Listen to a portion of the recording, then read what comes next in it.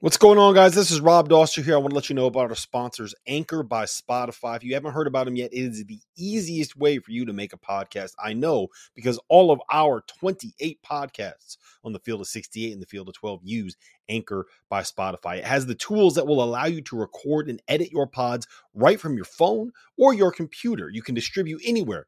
Spotify, Apple Podcasts, Google Play, all those places that allow you to listen to podcasts for absolutely free. Anchor sends those pods directly to the feeds. And here's the best part about it. Anchor is totally free. So make sure you download the Anchor app or go to anchor.fm if you want to get started on your own podcast.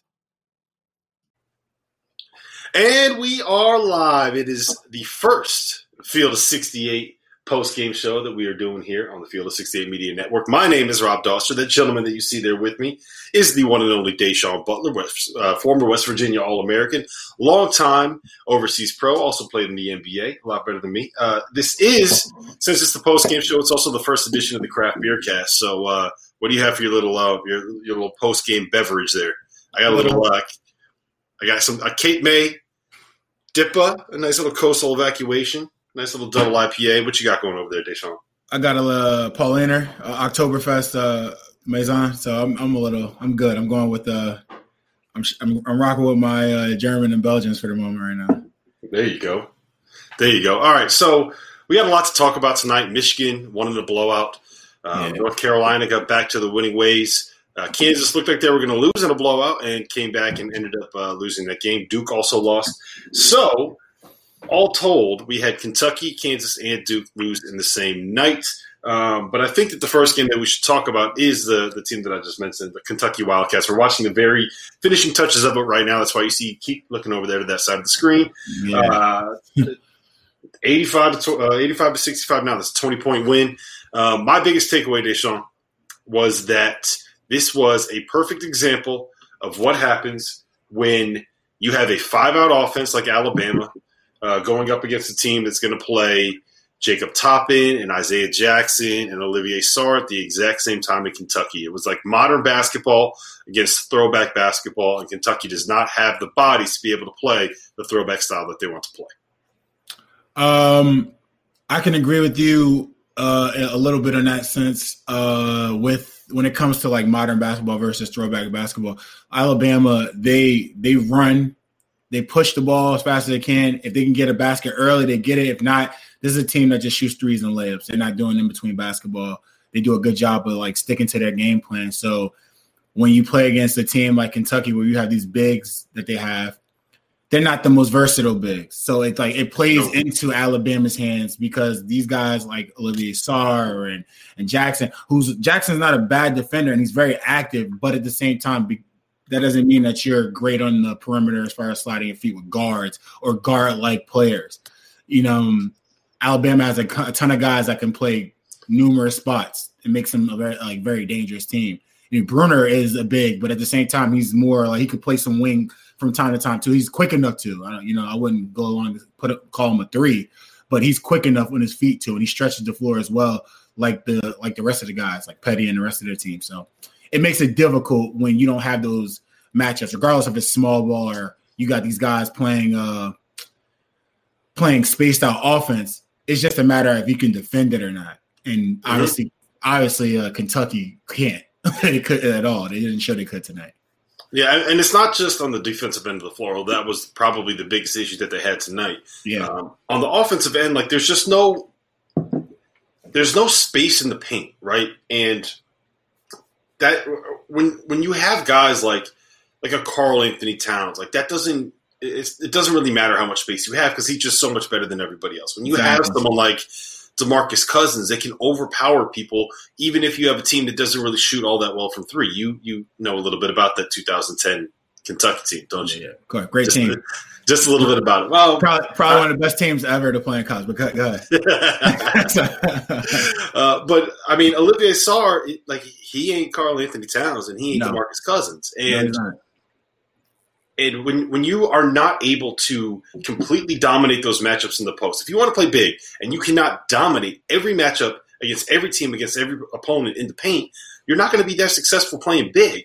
The problem is, entering this game, Kentucky was shooting 46% from three in the SEC, which was leading the conference in three-point shooting. Okay. And they shot 4 for 18 tonight. And I think that this was them just kind of regressing to the mean a little bit. And when they're not going to make shots and they're not going to be able to score in the paint, like there's just where are you getting your offense from? Yeah, it's true. I like to I saw when I was watching this game, it kind of felt obviously their offense wasn't, as far as their shooting at least, wasn't too tailored tonight. It wasn't pretty at all. I felt like they didn't look focused. Like I saw activeness, but I saw like activeness without a purpose. Like guys are over dribbling, guys. And I don't know. It just didn't look as smooth as it did when I watched them play Florida. And I guess jump shots help. You making shots definitely does help. Gives you a little bit more confidence. But I didn't see any lock-in moments in the game where they could like stop what Alabama was doing and also impose, like they didn't impose any type of will in the game. They didn't stop Alabama from doing anything. They didn't do anything well themselves offensively, let alone just the shooting. So you turn the ball over. They had 15 turnovers with 14 minutes left in the second half. Like you're not winning games when they revert back to the old things that they were doing. And then your energy is okay, but your lack of focus, it just showed tonight. Like it wasn't a good showing for them. Yeah, Jack just hopped in the chat and he asked us to talk about Michigan, and we'll get there. Before we do, though, I just want to really quick talk a little bit about Alabama and kind of where they rate for you, Deshaun. Like, how do you view this team? Are they legit? They've kind of steamrolled everybody in the SEC that is really worth paying attention to at this point. So where do you stand on them? What kind of run can they make in the tournament? Like, is this are they legit? Are they a Final Four contender? Are they a Final Four threat? What do you think? And if they're healthy, after we just saw two guys like kind of get banged up today, if they're healthy, they're definitely the beer got me. If they're healthy, yeah, exactly. Happens every time. No, but if Alabama's a healthy team, they can definitely go. They have the potential to go to a Final Four. Like they're a very good team. Their style of play is something you can't necessarily prep for too well. Like it's not like you can just, we would have teams we would play against when I played for Coach Beilein, and it was just you can't prep for Beilein's offense in a quick turnaround game. Like it's just so much stuff. So like our team would have the advantage. You can't prep for a team like this in a quick turnaround. Like you can run as fast as you can, try to emulate it as best you can, but it's not the same as actually having those five guys out there that can space the court and knock down shots and the pace that they play at and just how they use ball screens. They do a really good job, honestly. I'm watching this team. I can see them making a big run just because of the versatility that they have. And, I mean, they're very well coached. You can say they don't take shots they don't need. They got two or three dudes sometimes that can make really big plays. Like Shackelford he had a couple like dope finishes or left hand and just strong finishes and made some really big plays as they were like stretching the lead. That they got some guys that can do some very special things for their team.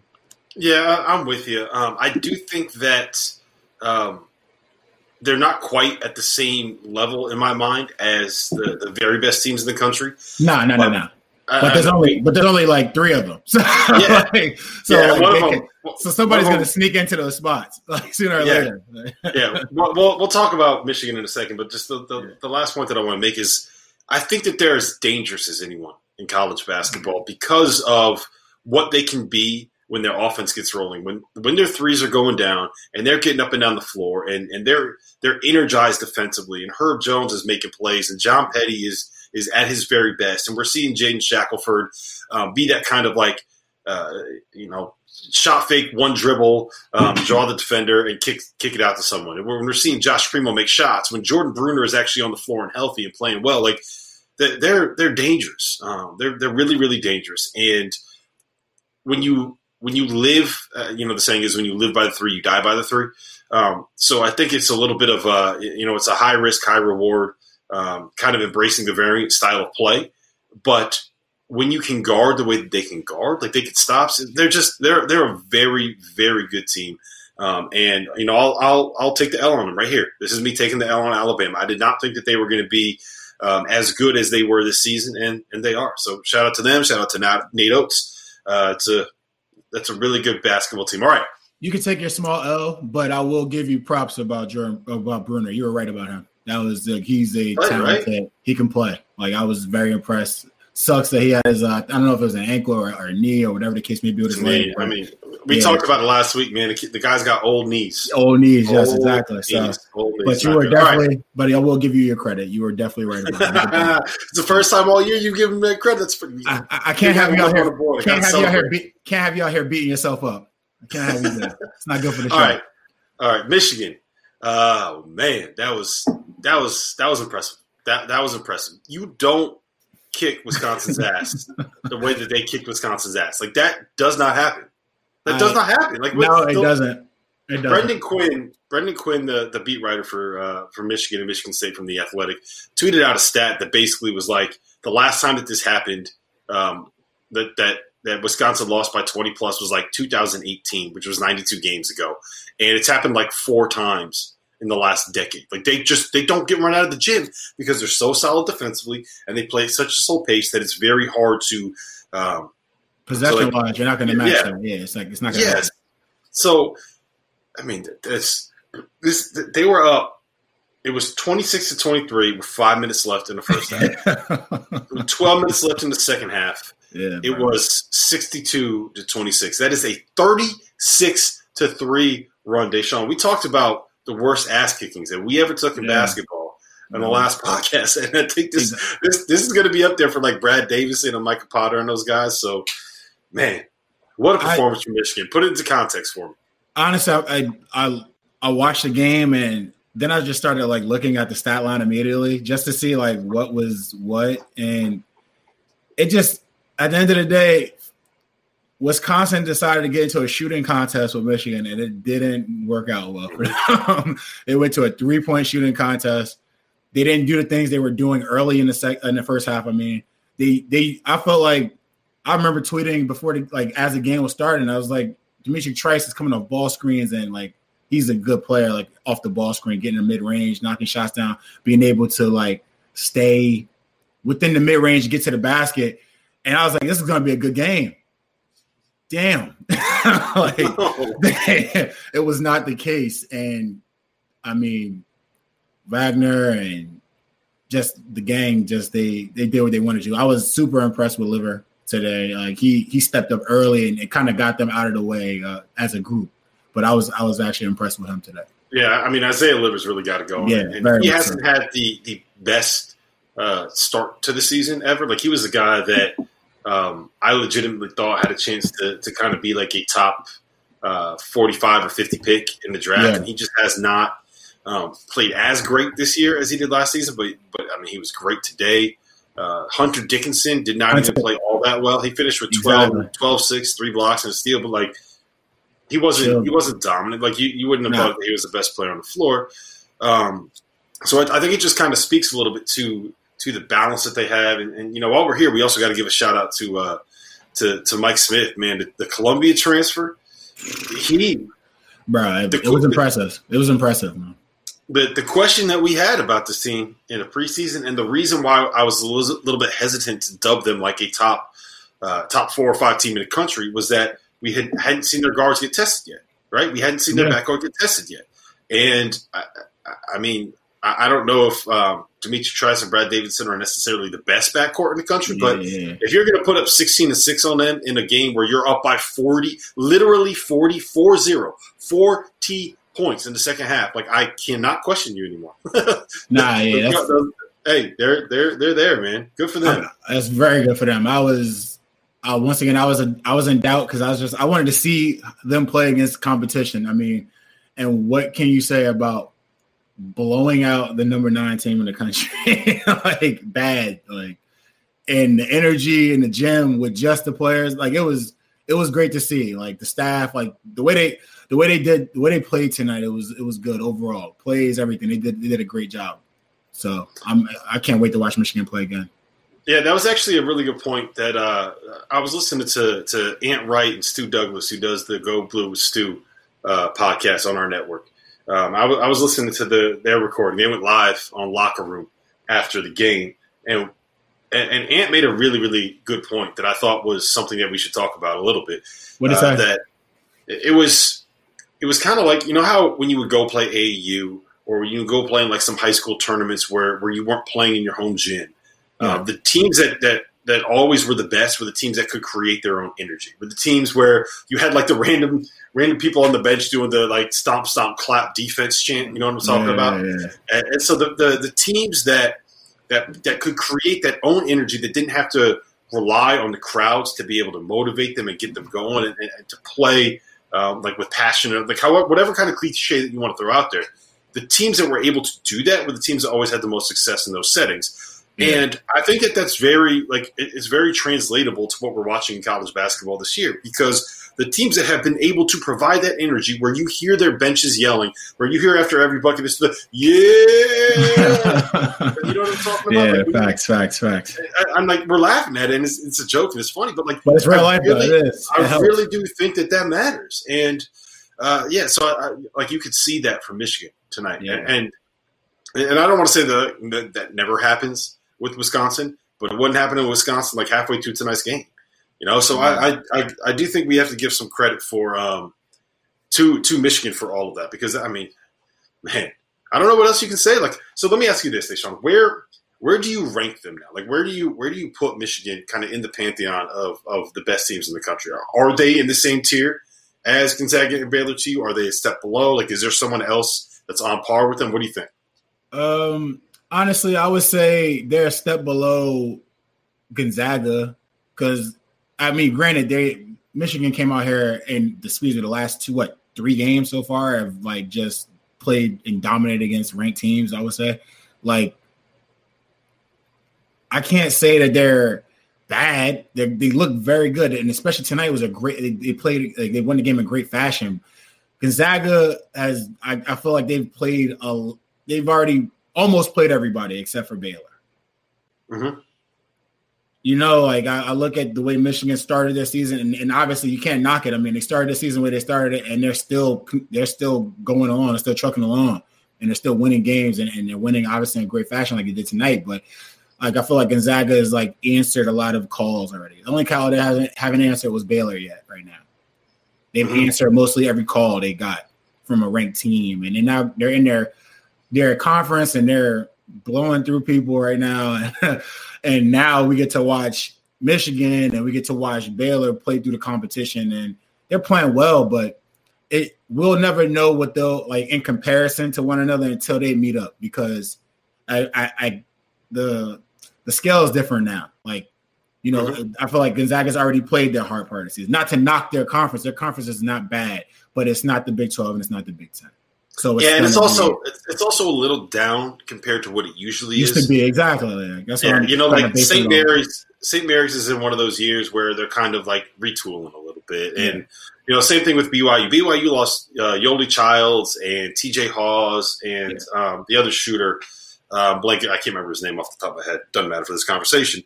But yeah, I mean, they're going to kind of roll through everything that they see in the WCC.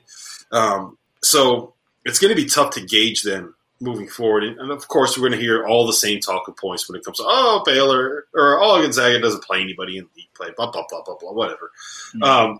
In terms of how I would rank them, I think that Gonzaga is in a tier of their own. You know, as much as I love this Baylor team and as much as the metrics love them, I just think that you look up and down that Gonzaga roster, and they have the potential number one pick in the country in Jalen Suggs, who's probably not going to be the player of the year on this team. That's probably going to end up being Corey Kispert, who could be like a top 10 pick in his own right. Drew Timmy's going to end up playing in the NBA and is the perfect 5-man for what they want to do. They have a guy that was a former 5-star that's in his 3rd season that started for 2 years in the SEC, coming off the bench, and Andrew Nembhard. Joel Ayayi is going to end up playing in the NBA or a very high level overseas and be on the French national team at some point, and he is their 4th or 5th leading scorer, got a triple-double earlier this year. And Anton Watson is just kind of like the perfect fit for a glue guy at the 4. Same thing with some of their guards and their grad transfers off the bench. Like, I think when it's all said and done, I do believe that Gonzaga is going to end up going undefeated. And I do think when it's all said and done, we are going to have the conversation of whether or not they are as good or better than like 2018 Villanova, 2012 Kentucky, like teams of that. I think that they're going to end up being in that conversation. Question. Yeah. Do you think there will be a dip off because of the teams they're playing in their conference? Like I know you heard the steel sharpen steel conversation and everything like that with Baylor and Michigan and any other team that is in these, Power 5 conferences. Like they're going to be playing against each other, obviously every 2 days, so on and so forth. And then we're going to get to the end of the season. They're going to have the conference tournament. They're going to be playing against each other. And then all of a sudden now we get to the tournament and Gonzaga has played a different schedule for the last 10 games. Now, obviously, we've watched Gonzaga go into the tournament, and it didn't matter either way. They wake up, and yep. You know what I mean? They wake up and play. But do you think that this year could be an issue, being as how the year is going? That they won't be able to wake up against these teams that are playing against competition. To see teams that we're watching Wisconsin go like take a small tank for a second with this game, but then sooner or later towards the end of the season they'll pick it back up. Like that's Wisconsin will pick it back up. So they'll take their little small dip, and then we used to have that conversation when I was in college. It was like I'd rather play really well during the year. I mean all year, of course, but if we're gonna play well during the year and then have like the end of January, early February to have our like mishaps, as long as we pick it up by the time we get toward the end of February and March, we're all good. Like I have no problems. Yeah. It's because it's one of those things where, like, when you're in league play, eventually someone's going to kind of figure out what you do. They're going to get it on team. It's going to work against one team. Then the next 2 or 3 teams you play are going to start doing that same thing against you. Then you have to make that adjustment and figure out how you can make a counter to what they're doing. And you kind of go through those waves throughout a season.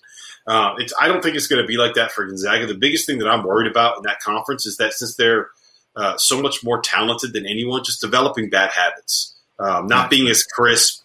Running the ball screens, not making sure that you're cutting as hard or coming off the screens as hard, or kind of getting out of defensively, like not making the rotations that you're supposed to make and being there on time because you're athletic enough to be able to make to make up for the mistakes that you made. So that's my biggest thing. And then so for Baylor.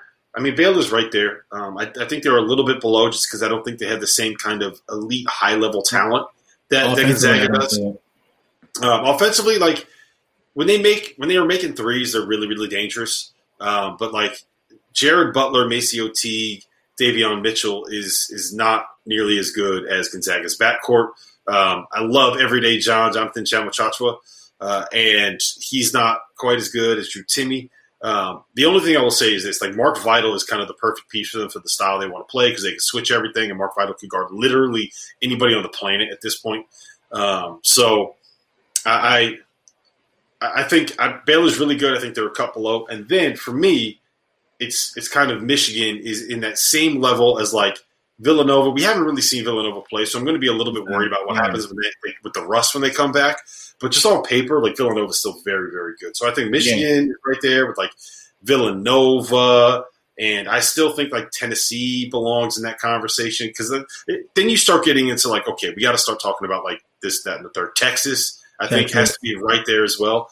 Yeah, man, there's like a lot of teams there. There's a lot of teams there. So yeah, but I mean, Michigan is very, very good, and the thing that's very comforting to me about like hyping them and buying into them is that they have the players that can allow them to match up with these teams that go small. Like Isaiah Livers can guard 2 through 4. Franz Wagner might be the most underrated defender in the country. Like he is so good. He's a playmaker. Like he can block shots and he can steals. He's so good positionally. He just kind of this was another thing that Ant and Stu were saying on their stream, which I totally agree with, and I'm curious your take.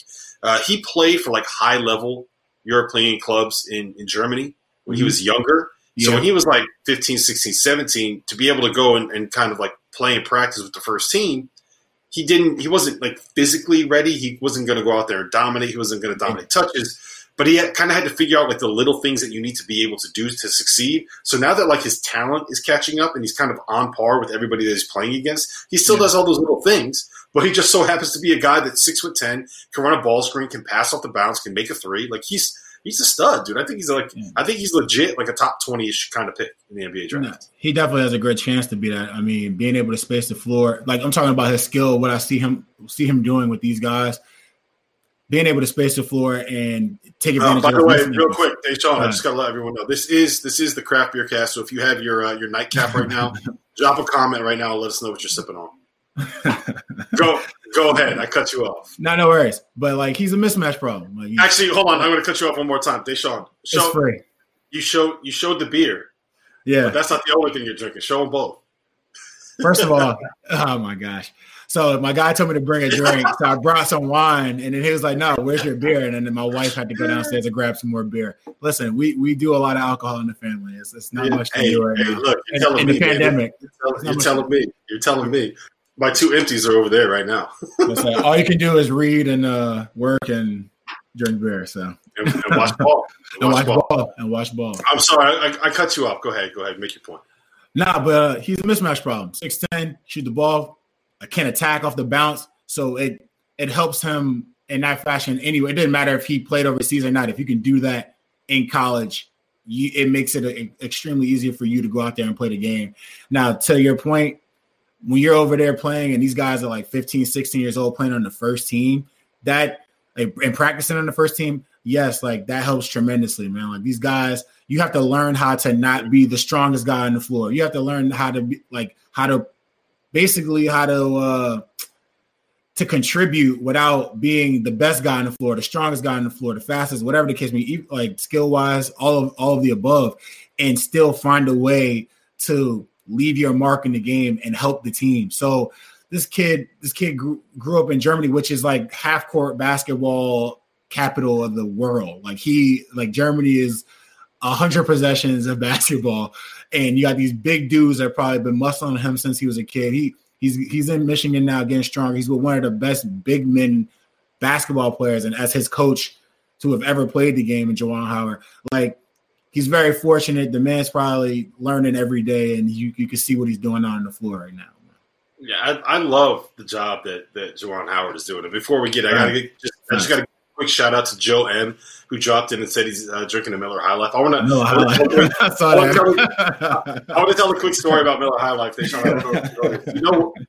the reason why it's called Miller High Life is because back in World War II, when all of the men were sent overseas to fight in the war, Miller Brewing Company, like, they couldn't sell any more beer. So they had to try to find a way to sell beer. They were getting crushed in their beer sales. So they're like, all right, we're going to make Miller High Life and call it the champagne of beers and try to market it to women in the 1940s. And so that's why it's called Miller High Life, the champagne of beers, which is probably my favorite thing and my favorite, like, worthless piece of knowledge about beer.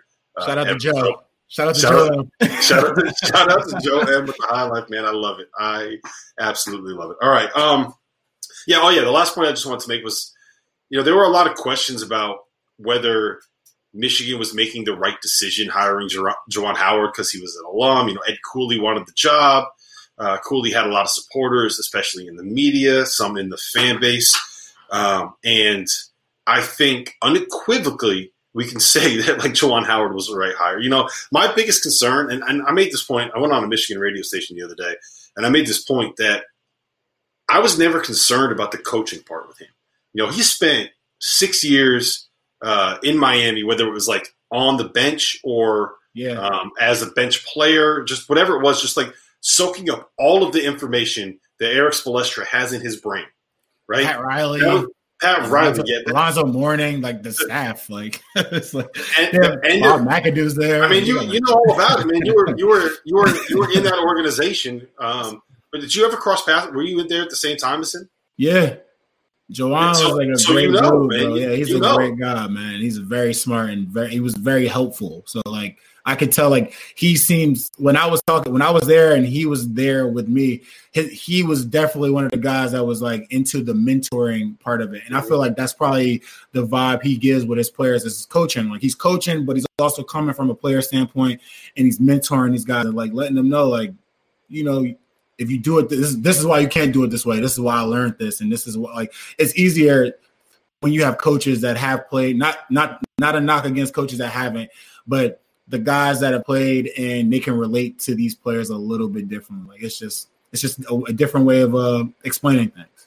Yeah, Duncan Robinson made that same point the other day that like he was so good at Duncan came in as like a undrafted G League whatever, right? And Juwan Howard paid attention to him like he was Dwayne Wade or he was Bam Adebayo or he was someone that like they had to pay attention to and they had to develop. And it sounds like you kind of had that same experience with him. Yeah. And I like seeing him succeed because it seems like the University of Michigan really means a lot to him. And I enjoy seeing these guys come back and thrive at their schools. And like I said, I never, ever had a doubt about his coaching ability. There were questions about, okay, can he do all of the little things that it takes to run a college basketball program? Like the day-to-day nonsense. Yeah. When you're a head coach in the Big Ten, like you're a CEO more than you are just a basketball coach. You're CEO, babysitter. You're doing everything. Like it's like, remember I talked about this today, man. It's just like it's an insane job. Like it's tough to do. Yeah, I mean, you go from the NBA back to college, and like all of a sudden you have to track down 18-year-olds and make sure they're going to like to Algebra 101 or whatever class you're taking. So it's like it's very, very different, and that was what I was worried. I wasn't worried about the coaching part. Like, and the other part is like, so he made like $100 million in his career. Like, is he going to want to sit there and be texting with 17-year-old high school seniors all day?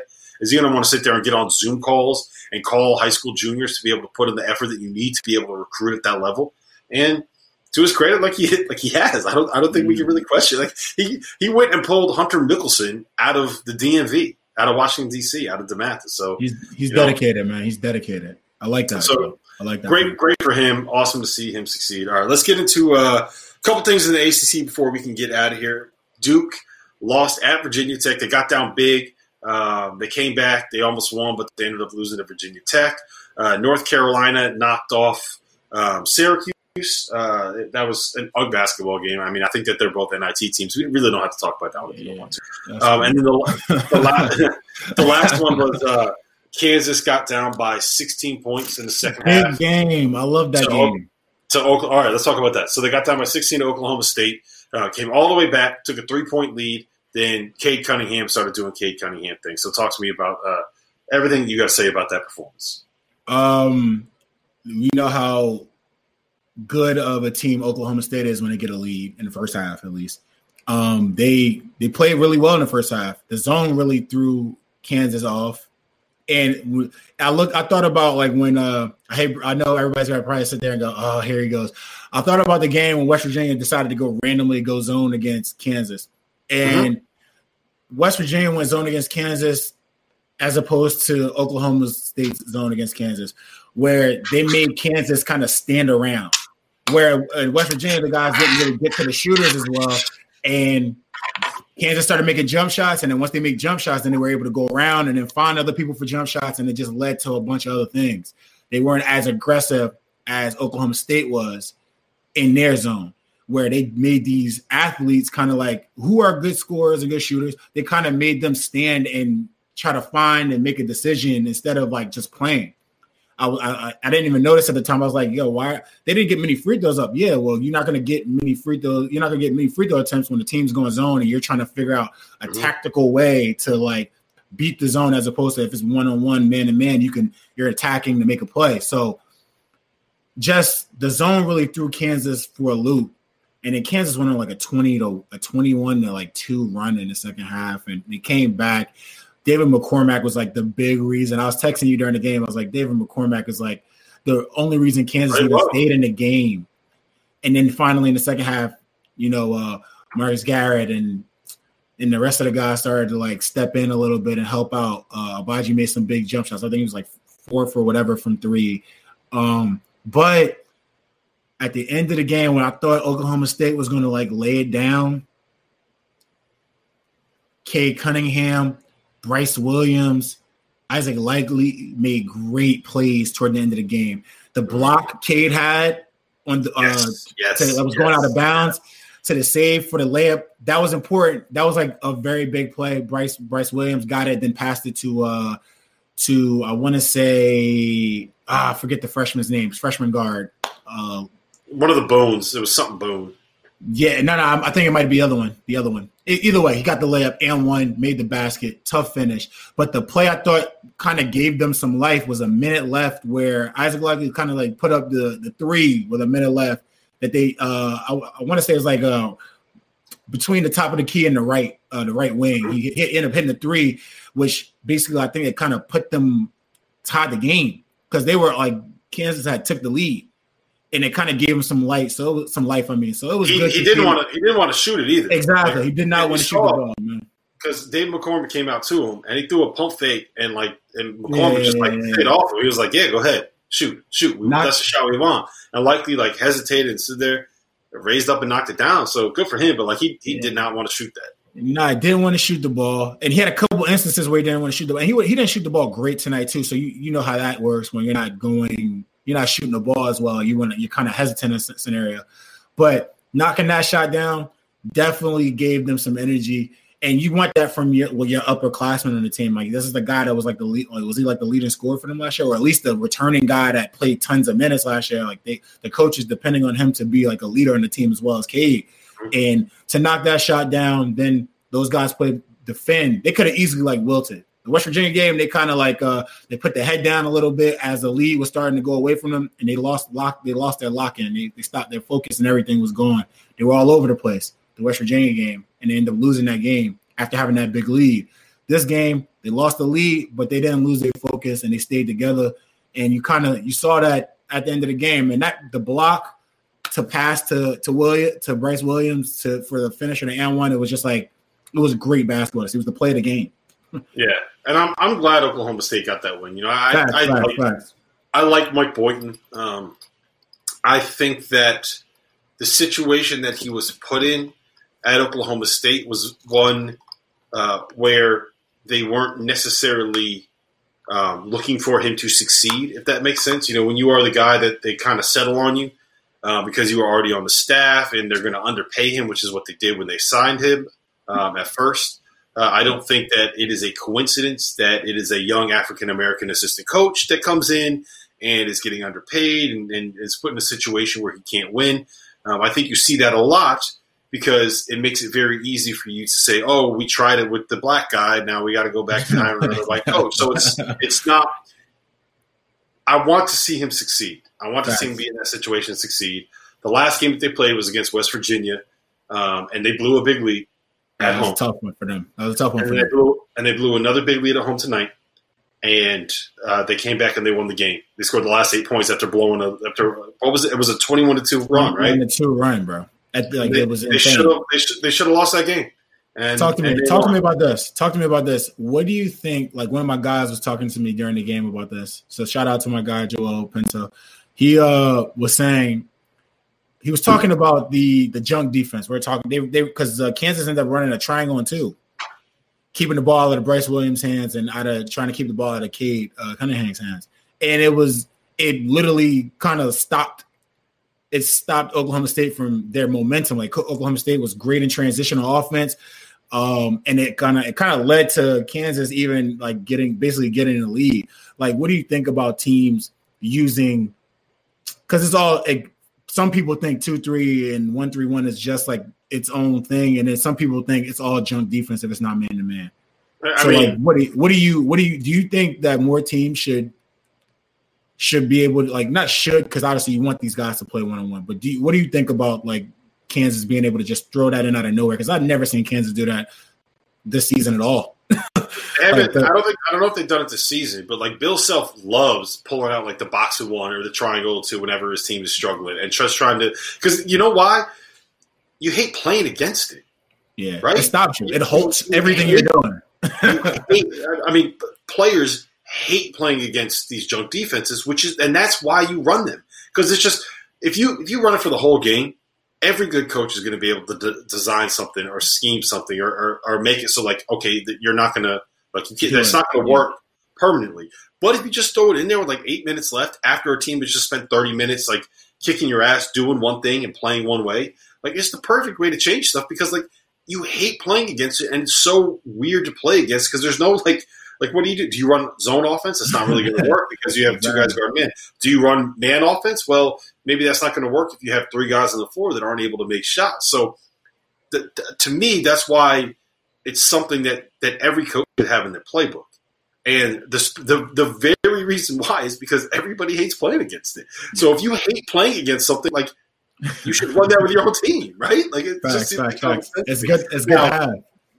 Yeah. Now, I hate watching it. I was waiting to see what you were saying that whole part. Yeah, like I hate when Joel just hopped in the chat. That's my guy, Coach P. That's my man. Yeah, so I don't love when teams run it. I don't love when teams play a ton of zone. Like, I want to see these guys go one-on-one. That's what I enjoy watching. But I also I get it, man. Like, you got to have that in your arsenal, right? You got to be able to take the other team out of what they want to do and put them in uncomfortable situations, even if it's just for like 5 or 6 minutes at a time. So that's just kind of where I settle on. You got anything to say about Duke or anything to say about North Carolina before we get out of here? What I would say about Duke was it was good to see. It's good to see Duke almost finding their identity of what they can do. I kind of felt like Duke would have won the game if they shot the ball better. Like, I felt like they did almost like, and if they had some bench help. They had no bench. I think they had 6 points from their bench. You can't win games unless, like, everybody in the starting lineup had double digits. You can't win games when your bench gives you 6 and your starting point guard is 0 for 5 from the field. I personally, like, as a fan of, like, watching Goldwire, I thought he should have played better tonight. He didn't play as he didn't play good at all, personally. He's not really a threat. Like, defensively, defensively, this is what you expect from him. But offensively, like, I thought that they had 3-0. They had a great 3-0 start to the conference, and I'm thinking, all right, cool. Like, you know the things you need to work on. It doesn't work that way. Like, not like a snap of the finger. I'm a better shooter. It takes time, but we gotta get some type of contribution in from the guards to win games. And the other two guys, what? Roach and Hurt put up 20, and you got 14 from Stewart. Like, but the bench and your starting guard got to give you a little bit more. Yeah, I'm with you on that. There's a couple things that I think are important to mention with this Duke team. The first and foremost is that Jalen Johnson did not do anything. No, he's coming off. The other Jalen didn't do anything today either. Yeah, so he came off the bench. He played 4 minutes. He was injured. Yeah. So he, like, not having him in the mix. And this isn't a criticism. I'm not taking a shot at them. Like, they should tell you what Duke's ceiling still can be because they're not getting the best out of the guy that everyone was like, oh yeah, he could be a top 10 pick. So they still have that guy. They're just trying to bring along, trying to get into the mix and get healthy and get back up to what he can be overall. The other part of it is, like, Wendell Moore just hasn't figured it out yet, man. So I think that's the biggest issue. I feel like Jalen's going to get his, like, he's already had maybe a game or two where he's played well, but, like, obviously consistently he's not. Wendell hasn't had 1 or 2 games he strung together yet where it was just like, all right, cool, this is why you guys picked him up. So it's tough. Like, I mean, I feel for the guys because I know, like, it's a lot of pressure. You're going to, like, basically one of the best basketball schools ever, and you're top recruit. You still gotta put that work in and show up during these games. Like, they definitely needed him today. Mm-hmm. They did. So I still think that there is room for this Duke team to grow, and kind of the same thing as what we've been saying about Kentucky is it takes time, and right now, like, where they are in terms of getting used to playing with each other is probably what they normally are in, like, early December, right? And we always are asking, like, what's Duke going to be? What's Kentucky going to be? So I still think there's room for them to develop. Yeah, and they're getting there, though. I feel like they're starting to get to their identity. Yeah. Like, it's coming. It takes time. Like, and that brings me to my next point is that Virginia Tech's really good. Like, that's a good, well-coached basketball team. Kevin Aluma is a player in the middle. They can make threes. They can go. Like, that's just a good, well-coached basketball team. And there are things that Duke could have done better, but I don't think that there's any shame in losing a close game on the road to Virginia Tech. I don't. Like, Virginia Tech is like probably a top 3 team in the ACC. Now, does that say something about how good the ACC is this year? Yes. Absolutely. There's nothing wrong with like losing to this Virginia Tech team on the road. So it's a good team. It's a good team. All right, Deshaun. I think that's about it. This was fun, man. I'm enjoying the craft beer cast, the new one. Yeah. No, I got 2 more to finish. My wife brought up a bunch. She brought a bunch up for me. Should be a good night for me, yeah. All right, man. It was a pleasure. Thank you for everyone that hung out and listened. Thank you for everybody joining us in the chat. We will be back again, most likely on Sunday night for the Monday Overreactions podcast. But if something big happens, man, we might jump back on the stream. Got to get this Field of 68 post-game show going somehow. Deshaun, I'll talk to you, man, later. Yes, sir.